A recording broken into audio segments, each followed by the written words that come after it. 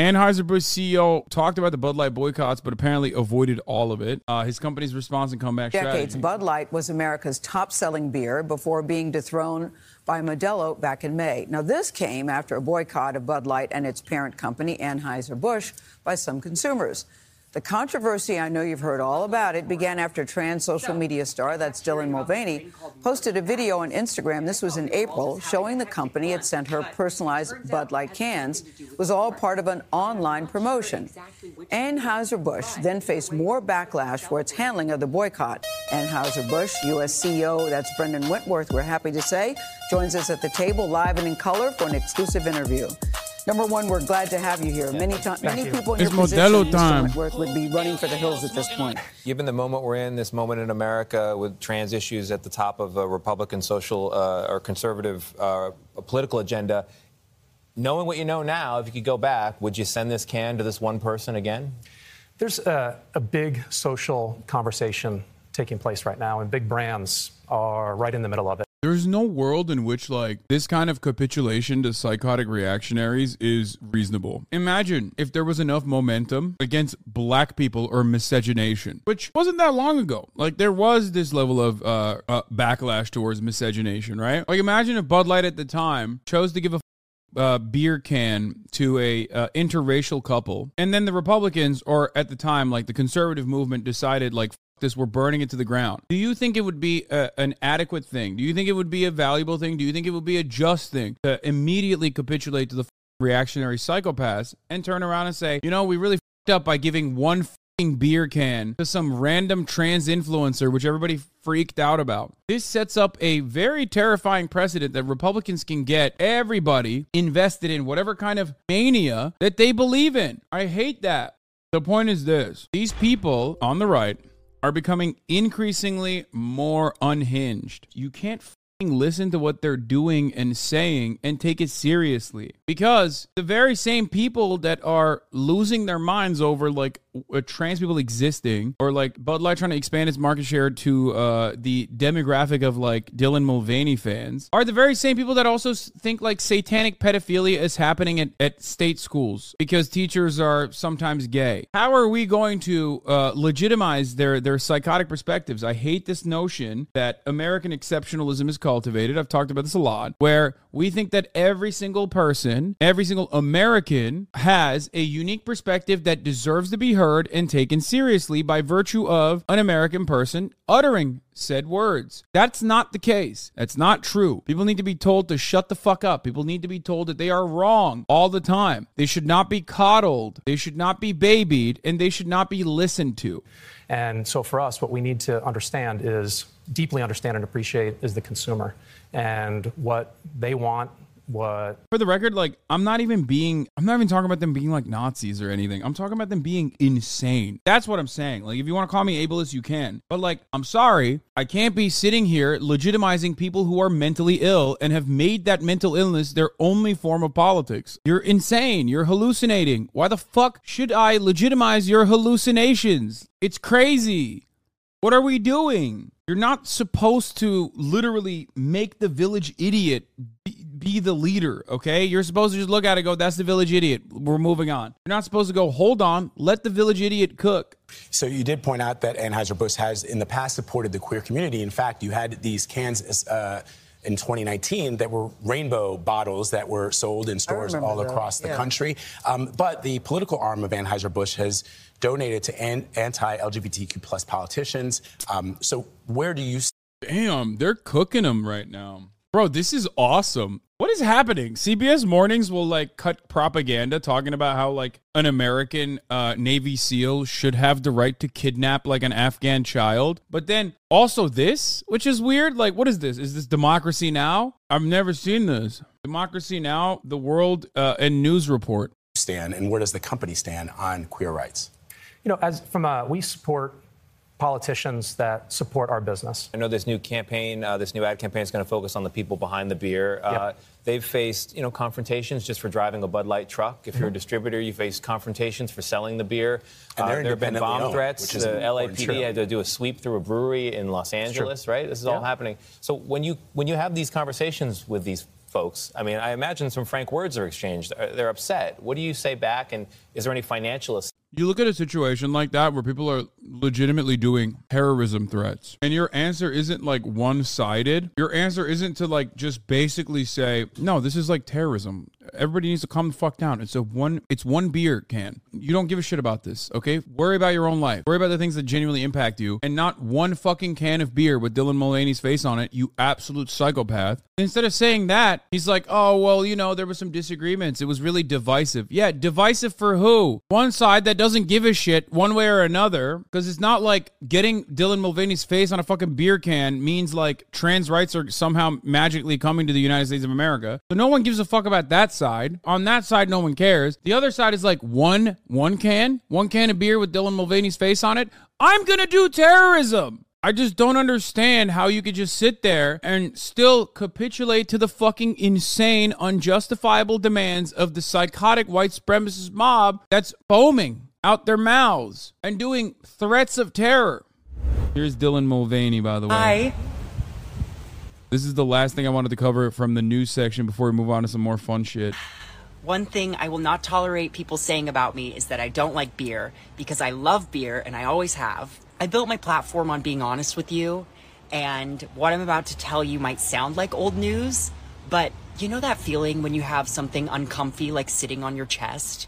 Well, that's how I feel right now, so this feels like the right thing to do. I took a brand deal with a company that I loved, and I posted a sponsored video to my page. And it must have been a slow news week, because the way that this ad got blown up, you would have thought I was like on a billboard or on a TV commercial or something major. But no, it was just an Instagram video. And you might be thinking, Dylan, why bring it up now? I'm bringing it up because what transpired from that video was more bullying and transphobia than I could have ever imagined. And I should have made this video months ago, but I didn't. And I was scared, and I was scared of more backlash, and I felt personally guilty for what transpired. So I patiently waited for things to get better. But surprise, they haven't really. And I was waiting for the brand to reach out to me, but they never did. And for months now, I've been scared to leave my house. I have been ridiculed in public. I've been followed. And I have felt a loneliness that I wouldn't wish on anyone. And I'm not telling you this because I want your pity. I am telling you this because if this is my experience from a very privileged perspective, know that it is much, much worse for other trans people. For a company to hire a trans person and then not publicly stand by them is worse, in my opinion, than not hiring a trans person at all, because it gives customers permission to be as transphobic and hateful as they want. And the hate doesn't end with me. It has serious and grave consequences for the rest of our community. And to turn a blind eye and pretend everything is okay, it just isn't an option right now. And you might say, but Dylan, I don't want to get political. Babe, supporting trans people, it shouldn't be political. There should be nothing controversial or divisive. This is a really well-spoken, short way to describe the events that unfolded. Budlight wanted Dylan Mulvaney's audience. Budlight worked with Dylan Mulvaney on a very limited campaign. The actual people that brought this audience to the forefront of the American public was not Budlight, and it was not Dylan Mulvaney. It was Matt Walsh and the rest of the right-wing psychopaths. And as a consequence of that, Dylan Mulvaney got a fucking target on her back. And also, even on top of that, a target on the backs of all trans people. That target grew. It already existed. I cannot believe that Bud Light straight up just left her out to fucking dry on her own. It's so shitty. And the reason why they did it wasn't because they were like pro-trans, by the way. The reason why they did it was because, Dylan's right, queer people drink beer too. And they wanted to get queer people who have a lot of disposable income spend more money on Bud Light. But the worst part of it all is that they capitulated to the right-wing mob. It's perhaps the absolute worst thing you can ever do, because these freaks get off on this shit. Once you give them an inch, they are going to take anything and everything they can. And they have, and they will continue to do so. And as Dylan also mentioned, it would have been better not to work with any queer people whatsoever than to work with them and then do this shit. It's so fucked up. I don't know if I want to watch Matt Walsh's response to this video. Oh, It's not a video. He just says Dylan made herself the mascot of transgenderism, profited immensely from it, used her platform to push for the mutilation of children, and then experienced a completely justified backlash. I have no sympathy for her. Dylan Mulvaney did not make herself the face of transgenderism. Whatever the fuck transgenderism is not a thing, okay? It's not an ideology. But even if it was, even if Dylan Mulvaney was like, I'm trans, and I want to be the spokesperson for trans people, you still didn't describe why it's okay to just fucking try to get this person to kill themselves. Like, you never really mentioned that at all. You just kind of assume, these guys always do, that, oh, trans is bad and everyone agrees with me, so that's it, you know? Like, you made zero arguments. And then on top of that, the only thing that would resemble an argument as to why Dylan Mulvaney would be a bad person was just a lie. The mutilation of children. Just straight up a lie. Really fucked up. But caring about the LGBTQ plus community requires a lot more than just a donation somewhere during Pride Month. And all this to say, bottom line is that if you follow me, if I've made you smile, if you care about me, I need you to care about every trans person, and I need you to support us, and I need you to stand by us. And hey, it's still Pride Month, so I'm gonna celebrate being alive, and I'm gonna celebrate. I want to believe that there is some justice out there, and that will happen one day. It will come one day. That's all I'm gonna say. I can't say anything else. Can't say anything else because I'll fucking say some bannable shit. Okay, it's hard. And I'm going to celebrate the fact that no matter how many thousands of horrible messages or news anchors misgendering me or companies going silent, that I can look in the mirror and see the woman that I am and that I love being. And I know you were probably here for the tea of it all, but I would love for something productive to come from this. So there is a link in my bio to the Trans Law Center, who is doing some wonderful work. If you have the means to donate, I love you. Bye. Oh, they apologized for it. What? I hate when my newsletter is quoting Hitler in a positive light. Is it like attributing it to Hitler, or it's just like... No, literally, straight up. An Indiana chapter of Monster Liberty, a nonprofit that advocates for parental rights and education, was recently labeled as extremist by an anti-hate watchdog and is apologizing and condemning Adolf Hitler after using a quote attributed to the Nazi leader in its inaugural newsletter. The group's Hamilton County chapter on Thursday posted a revised version of its newly launched newsletter, The Parent Brigade, and they said, "We condemn Adolf Hitler's actions and his dark place in human history. We should not have quoted him in our newsletter and express our deepest apologies." And if you're wondering what they quoted, the first version of the newsletter included the quote, "He alone who owns the youth gains the future," and cited Hitler. While the origin of the quote is not entirely clear, it has been attributed in numerous historical texts to a 1935 rally speech by the Nazi leader. At least they cited him appropriately, I think. That's what's important. This was a lesson about MLA and APA formatting. You're supposed to do that every time, even if the person you're citing is Adolf Hitler. Oh, by the way, it is the same exact quote that that Illinois candidate dropped in the January 6th meetup that she was at. I think they balance it out by having Trump quote Lenin. Yeah. So it's just like Lenin, which is funny because that's not even Lenin. Yeah. Those who control the vote counters control the destiny or whatever. Oh, it's like the vote counter is more important than the voter or something. Yeah. I call him Lenin. He's so cool. It's so stupid. Where does he get it? You know, Lenin, did anyone ever hear of Lenin? He said, the vote counter is far more important than the candidate. Has anyone ever heard that's Lenin, as they say in Russia?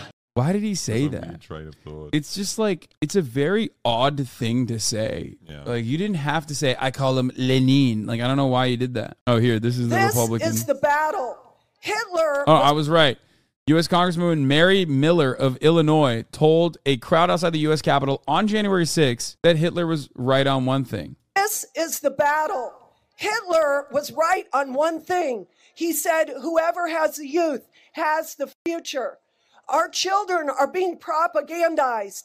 Today, I want to encourage you to do two things. The funniest thing is, like, that's exactly what Hitler said, and you have the almost identical politics of Hitler.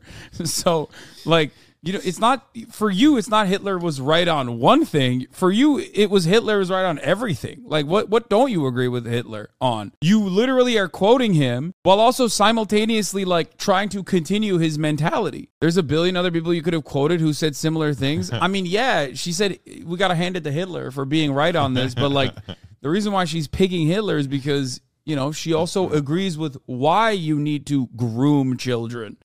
They should change Moms for America and Moms for Liberty to Moms quoting Hitler. Moms for Hitler. Children's minds with what is true and right and noble. And then they can overcome evil with good because they can actually discern between what is evil and what is good. Again, I must repeat myself here, but like that's exactly how Hitler presented it as well. Like the Hitler Youth was designed specifically to do this, to like, you know, ideologically train kids to be fascist. Very odd. Anyway, they did it again. Another oopsie by these guys. Tony Evers uses veto powers to extend annual increases for public schools for the next 4 centuries. Legislative Republicans worked tirelessly over the last few months to block Governor Evers' liberal tax and spending agenda. Unfortunately, because of his powerful veto authority, he reinstated some of it today. Speaker Assembly Robin Voss, Rochester, said today. But of course, there are some naysayers out there that says this dub rules, but what are the odds it gets stopped in the courts? Well, turns out, or not turns out, but hey, you know, Democrats do control it, so who knows? But Democrats are also not exactly pro-public education. Governor Tony Evers vetoed the words and numbers in red, creating a $325 per student increase in the school funding each year until 24-25 in the state of Wisconsin. For the limit for 2023, 24-25, add 325 to the result under par. I don't know. Can you do that? I've never seen a veto like this. I didn't even know it was something that you can do. He just like deleted. He literally deleted certain words to make the thing become like a 402 year spending. It's called a red line veto. Very controversial. It's called a line veto. I mean, it's sick. They should do that more frequently. In Wisconsin, the governor can partially veto sections. I mean, it does seem like they can do this in Wisconsin. Otherwise, the governor ever attempting something like this unless it was legally permissible. I love this because their legislation needs to be written on Swiss cheese. I don't really understand how or why this is legally permissible, but I'm not going to fucking sit here and cry about it. I'm not one of those people that says, oh, well, what if the Republicans use this? And it's like, well, first of all, they will. They probably have. I don't know. But it's always like what if we expand the Supreme Court and then Republicans further expand it when they're in power? And I'm like, have you seen the Supreme Court? They already did it. So what? What are they going to have another super majority? Oh, no. If only the Republicans create yet another supermajority after liberals are out of power. Terrifying. It would be terrifying if the Republicans had a supermajority in the United States Supreme Court. The Republicans never have those conversations, and that's why they win. Yeah. Let's move on to a very, very important issue in hand. Lab tests show substance found at White House was cocaine. Breaking news. Lab tests just back on the powdery substance found at the White House over the weekend have come back positive for cocaine. This substance was found. It briefly forced an evacuation there. Preliminary tests said it was cocaine. Now these other lab tests have come back. Let's go to the White House. CNN's Priscilla Alvarez is there. This does raise a whole lot of questions about how the substance got there, Priscilla.